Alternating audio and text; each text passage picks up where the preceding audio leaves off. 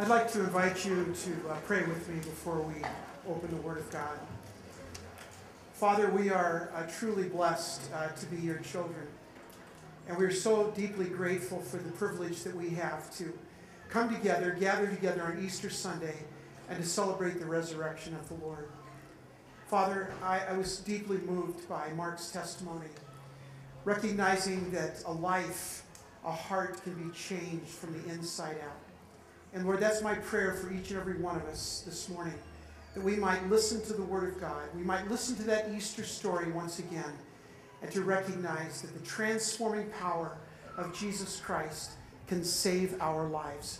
So, Father, I pray that you would bless these words. May each hearer be open to the Spirit of God to receive the Word of God. And we just pray these things in the precious name of Jesus. Amen.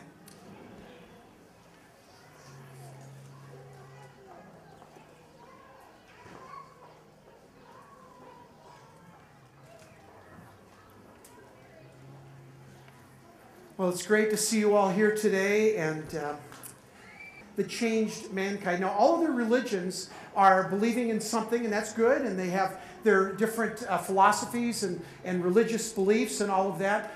But Christianity is unique in that everything that we do is based on one single event, and that's the resurrection of Jesus Christ. Now, if you're not a Christian or a Jesus person or a Bible person, you're probably wondering about the relevancy of that resurrection. Now, I'll tell you what I believe. A lot of people have believed that the resurrection was a hoax, that it just wasn't real. And that a lot of people, in fact, 1 billion people on this planet, have staked their lives on the fact that it's real. But what I want you to be open to today is to hear the evidence of why we believe that Jesus Christ literally died and rose from the dead. There's empirical evidence to indicate that. And so I'd ask each of you today, even if you're not a Bible or Jesus or God person, I just ask you to be open to the possibility of hearing what God has to say to you. Now, we don't have a lot of traditions at Hope Covenant Church, and the reason we don't is because we're much more about relationships than we are about religion. Religion is good for some people. For us, we just don't believe it's the answer. But a relationship with a living God is the answer. And so that's what we're about at our church. So one of the traditions that we do have is that on Easter Sunday, whether we have it at our church or here, this is our third year at Tumbleweed Park, on Easter Sunday, we want to give you an opportunity to make a decision to be a follower of Christ. So I just want to give you a heads up. At the end of the message, and it's not going to be very long, I'm going to give you an opportunity to say to yourself, you know what? This kind of makes sense to me. Or maybe you've been coming to our church for a while and you haven't really pulled the trigger on this faith thing, and you say, well, you know, I think this is what God is wanting me to do, or wanting me to take a step of faith. And so I just wanted to give you a heads up that at the close of the service today, we're going to give you an opportunity to say yes to God, to become a believer in Jesus Christ, and to follow him as Lord. So again, no pressure. There'll be absolutely no pressure, but I just want you to be open to the possibility of Christ doing a transforming work in your heart. Now, today's message, it's kind of a funny title, and it's this: Nick and Joe Save Easter. Okay, you've probably never heard an Easter sermon like that. Nick and Joe Save Easter. It involves the story of Easter, of course, but more than that, it involves the backstory of Easter. You know what a backstory is? Kind of what happened leading up to that. The primary story you already know. Even if you're, again, not a Bible or a God person, you already know the story of Easter. 2,000 years ago, on a Sunday morning, when the sun rose, some of Jesus' followers showed up to mourn the death and care for the body of Jesus who was dead. The tomb was empty, the stone had been rolled away, and the Bible says in Acts that he appeared to over 500 people. So it wasn't like one or two people saying it happened. Over 500 people saw a living, walking, talking, resurrected Jesus. Now, that's the primary story. That's the Easter story. But let me give you the backstory as it relates to Nick and Joe. This is very important, because thanks to Nick and Joe, generations and generations, just like you and I, have had confirmation, and you'll see that in a little bit in the message, confirmation that Jesus actually died and that he actually rose from the dead. And without Nick and Joe, this would have never happened. Let me explain why that's the case. in Jesus' day, anybody that was crucified by the Romans, their body was not allowed to be claimed by their family. In fact, part of the punishment of the Roman crucifixion was to leave the body on the cross for several days until it was absolutely rotting, take the body off of the cross, throw it in a cart, and then wheel that cart down to a place called Gehenna. Now, if some of you know your Bibles, Gehenna is a word that's used in the Bible that describes hell. And so this place was awful because it was what was the word that was used for hell. It was like a smoldering garbage dump. And there were rats everywhere, and it smelled, and it was just awful. But the bodies that were taken off the crosses because of the Romans' instructions, all of them were dumped in Gehenna. And that's what happened when a man was crucified. The Romans forbade any of their family members to take the body and give the body a proper burial. Basically, the message was this: don't mess with Rome. Don't mess with Rome. If you mess with Rome, we're going to crucify you, and then we're going to dump you in Gehenna, in that garbage dump. Don't mess with Rome. So that's what happened at the beginning. Now, this confirmation that Jesus died actually happened because Jesus didn't end up in Gehenna, and I'll tell you that in just a few moments. Now, the heroes of our story, Nick and Joe, actually their names are Nicodemus and Joseph, but Nick and Joe are not real heroes at all. Nick and Joe are just a couple of guys that are trying to figure out God, trying to figure out what it means to have a relationship with God. So that's who Nick and Joe are. So they're not these big heroes of faith. In fact, they didn't have very much faith at all. And one of the messages of Nick and Joe is that even if you don't have a lot of faith, if there's a small amount of faith, you can still connect your heart to God. And that's what we're all here about today. So we're looking at this idea of what happened to the body after it was crucified. Now, and this is a big deal. You need to hear this. That nobody expected the resurrection. Nobody was standing outside the tomb, waiting for the resurrection. I mean, you would have thought that at least Mary, mom, right? And at least some others would have been out there expecting something good to happen. Nobody was there expecting anything. In fact, what I would have done if I thought he was going to be, I'd be out there and I'd be going like 10. Now you do that with me. 9, 8, 7. You don't have to do that anymore. But nobody was expecting that Jesus was going to come back from the dead. I mean, he was dead. It's over, Rover. It's just done. It's not going to happen. He's dead, and we're never going to see him again. Now, let me go back and tell you the story of Nick and Joe. The story of Nick and Joe begins early in the ministry of Jesus. Now, if you have your Bibles, and some of you do, I noticed, turn to John chapter 3. We're going to talk about that for a few moments. Now, there was a group of people that some of you have heard about, and they were called the Pharisees.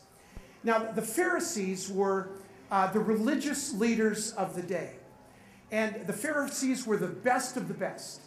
They were the most righteous, the most religious, the most moral. In fact, their job was to be good. If somebody came to a Pharisee and said, "What do you do for a living?" He said, "I just be good. That's what I do. I'm good. And that's what I do all the time. I'm good." So these people were like the creme de creme of human beings. And here's what happened. Even though their job was to be good, they didn't like Jesus one bit. Now, why didn't they like Jesus? Quite simply, because Jesus wasn't about religion. See, they were all about religion. Do the list, check it off, be this, this, this, and this, and then you're okay. But instead, Jesus was about relationships. And so the Pharisees were very afraid of this message because if you take religion away, you're taking their job away. You're taking their power away. You're taking their authority away. So the Pharisees did not like Jesus at all. But in this group of Pharisees, there was a subgroup of Pharisees, a small group of Pharisees that were listening and watching the miracles of Jesus. And they were saying, "You know what? There's something about this Jesus that I think I believe in." And among that small group, and we don't know how many there were, but we know there was at least two. One man by the name of Nicodemus, we'll call him Nick, and the other man by the name of Joseph of Arimathea, and that was Joe. So among this group of dozens of Pharisees, the small group of Pharisees were wondering about Jesus. So that small group got together and said, "Let's find out more about Jesus." So they drew straws, and Nick gets the short straw.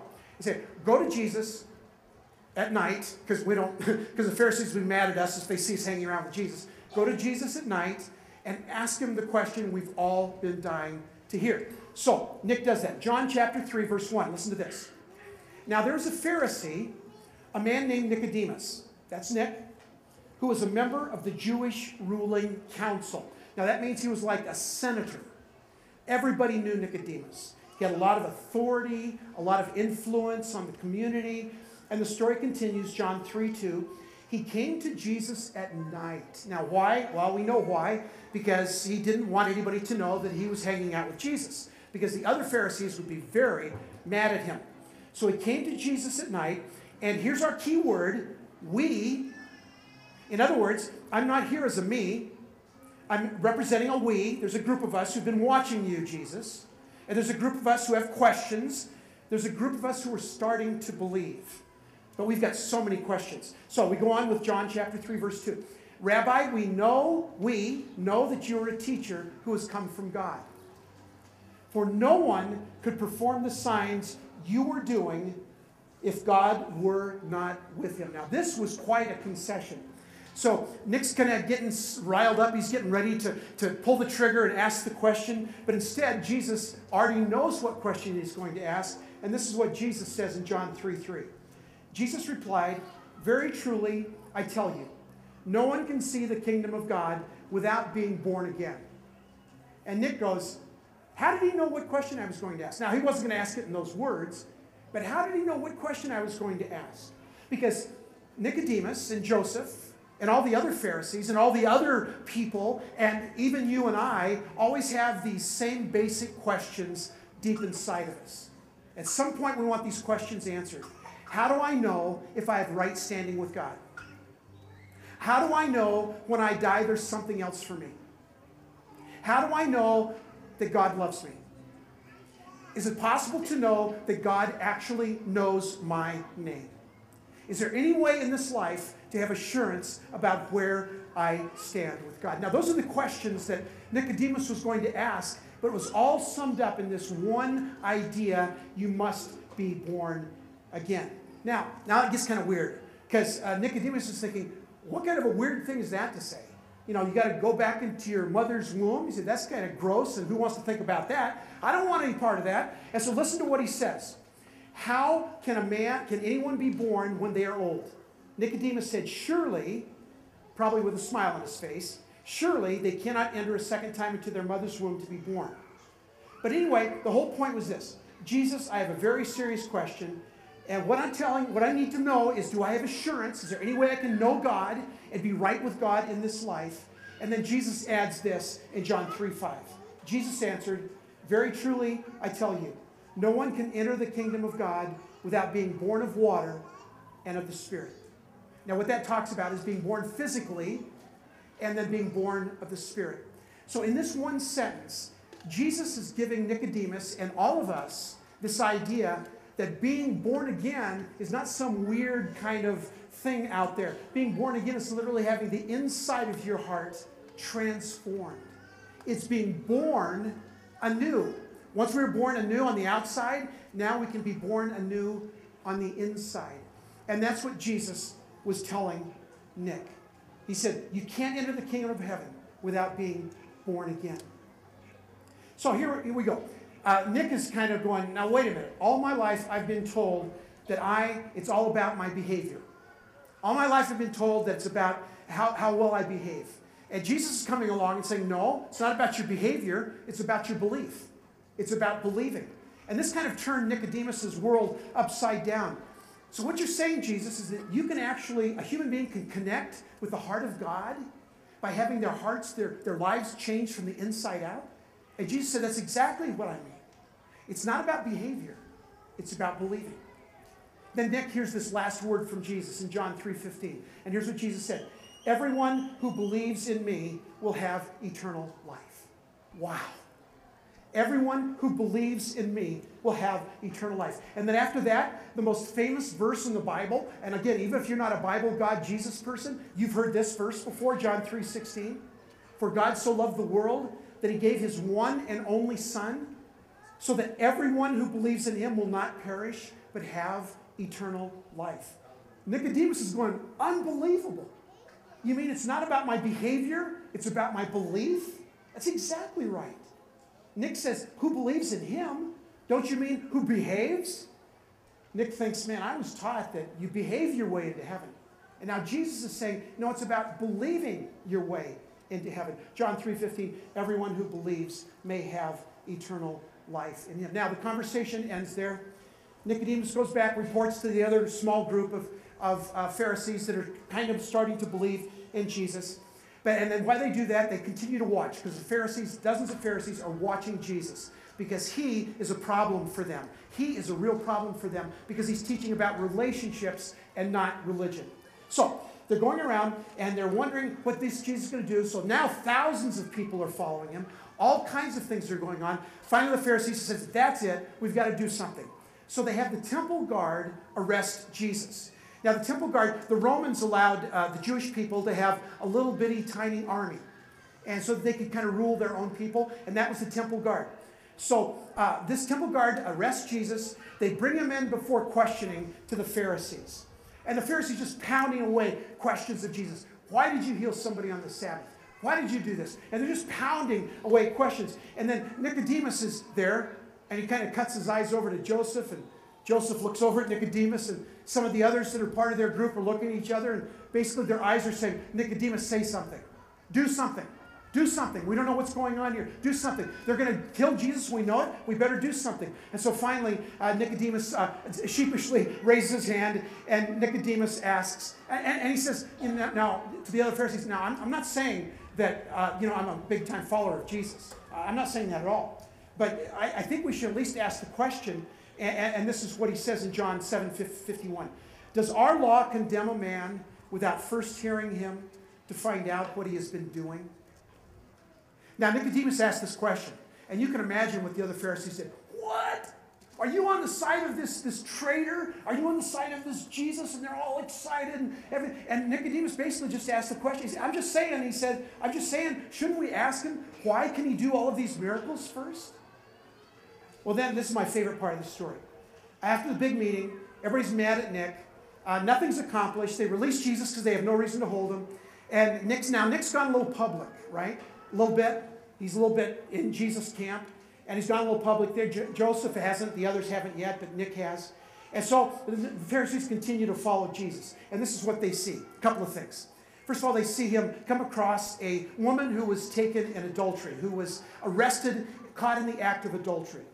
And they take her out, they drag her out into the marketplace. The Pharisees gather around her. According to Jewish law, they're able to do this. Each of them picked up a stone anywhere from a half to 3/4 of a pound.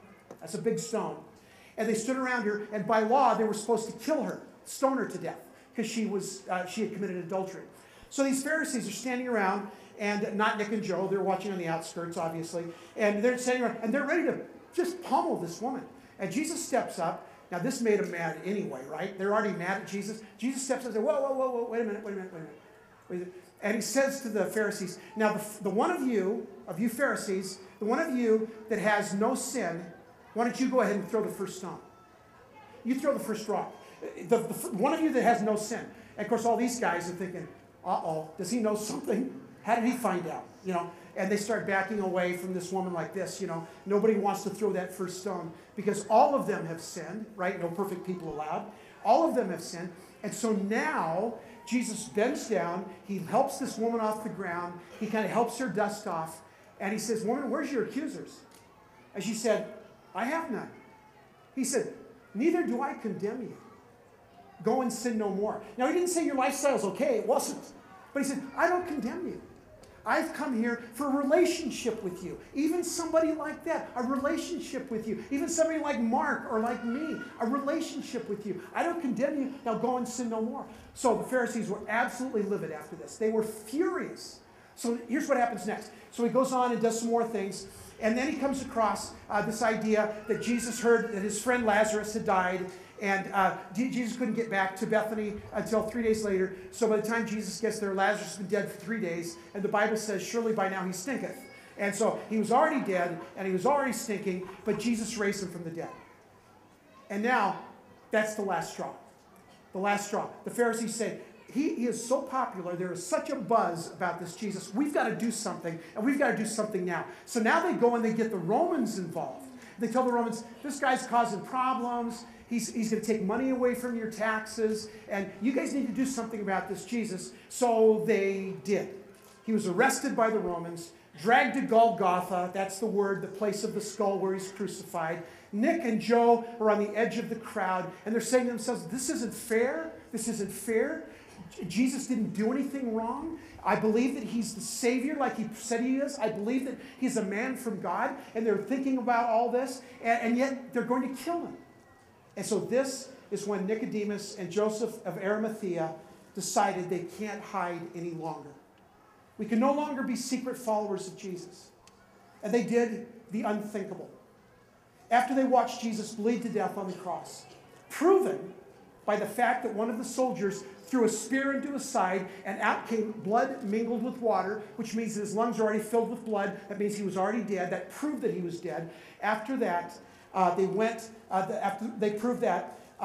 to Pilate themselves and asked to have the body. Now, here's how John records it. Later, Joseph of Arimathea asked Pilate for the body of Jesus. Now, this wasn't all that unusual.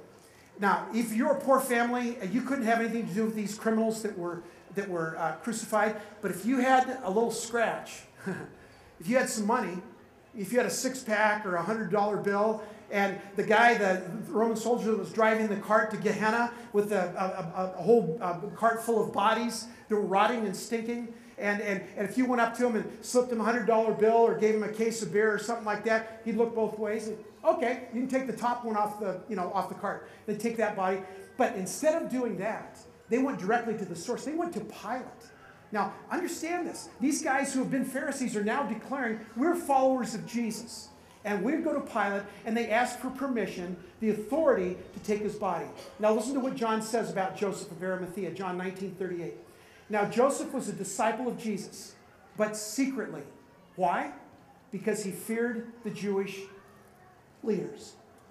Later, Pilate wanted to confirm that Jesus was actually dead before he would release the body to them. So here's what it says. Summoning the centurion, he asked him if Jesus had already died.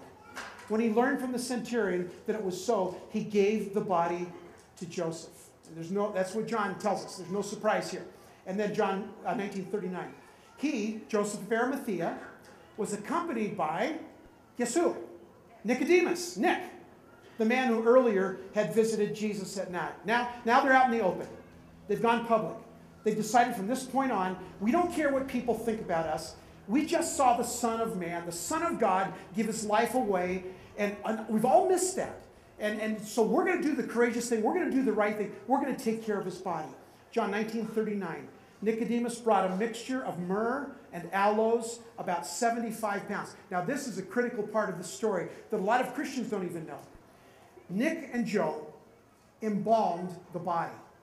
75 pounds of aloes and myrrh, and they would put that on, they wrapped strips of cloth around him, and when this thing hardened, you'd wet it down. When this thing hardened, it kind of preserved the body so that it wouldn't stink too soon, but it preserved the body. But the thing, they would put this over his head and his face. It was very critical that they did. This was by Jewish law. They had to do it this way.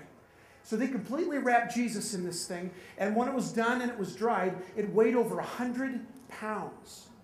100 pounds. In John 19:40, it says, taking Jesus' body, the two of them wrapped it with the spices in strips of linen. This was in accordance to the Jewish burial customs. What they would do is they'd wash the body, then you put all these spices on, wrap it in this linen, and when it hardened, 100 pounds, including covering the entire head and face. That's the way they left Jesus in the tomb. His entire face and head and body were wrapped in this liquid, weighing it down again, over 100 pounds. And then the story continues. At the place where Jesus was crucified, there was a garden. And in the garden, a new tomb in which no one had ever been laid. Anybody knows whose garden that was? Joseph's. Joe's. That's right. It was Joe's garden. He had it. He was a rich man, a rich Pharisee.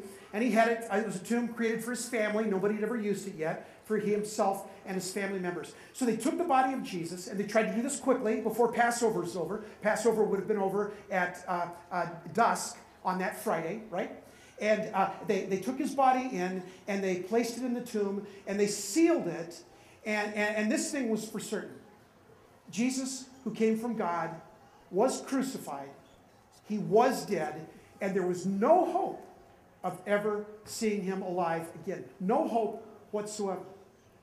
But you see, as it was with their faith, their courage, it was their concern for the body of Jesus that paved the way for centuries of Christians and generations of Christians like you and I to believe that Jesus actually died and rose again. Here's why. You see, if Nick and Joe had not taken care of the body, what would have happened? His body would have been thrown into Gehenna. And it would have been after several days and thrown into Gehenna. And then 3 days later, because Jesus was still Jesus, he was still going to rise from the dead, right? 3 days later, Jesus would have come walking out of Gehenna, with rat bites and smelling, with stuff hanging all over his head, and say, hey, I'm alive. And everybody would go, that's remarkable, but you probably weren't dead when you left there. But what Nick and Joe did, in embalming him, in literally placing him in that tomb, in covering up his face completely, what Nick and Joe did was prove to the entire world, generations upon generations of believers and unbelievers, that Jesus Christ truly was dead, and he was raised. He rose again from the dead. It's so cool what the writers of the gospel tells us. Because when the women came to the tomb, remember, no one was there expecting the resurrection. No one was. The women came the next day, and women, you'll like this. They came with aloe and cloves and things because they knew that Nick and Joe had prepared the body, and the women assumed that they just didn't do it the right way. So, ladies, you'll know that. You know what that's like. So anyway, so they bring it to kind of finish up the job. And what they did, they found the stone rolled away. How did that happen, right? Because there was 2 guards out there. How did the stone get rolled away? And they walked in, and none of them said, he is risen. They said, where's the body? Where's the body? It's gone.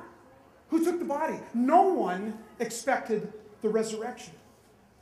And that's how Nick and Joe saved Easter.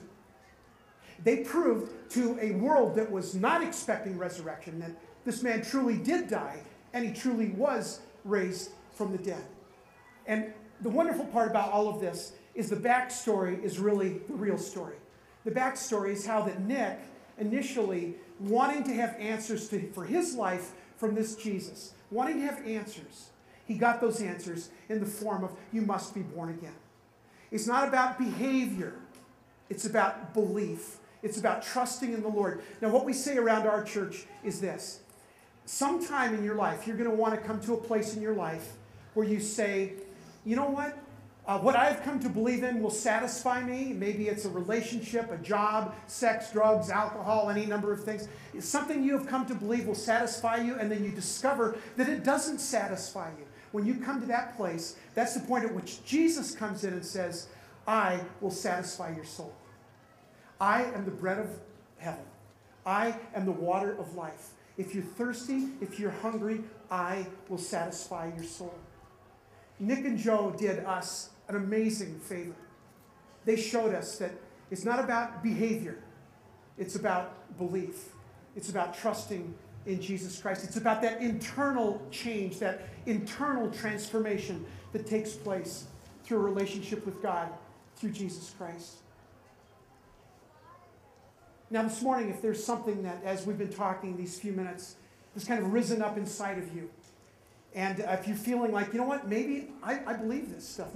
Maybe Jesus did come to die for my sins. Maybe he is real. If you're feeling some of that, friends, that's not good preaching.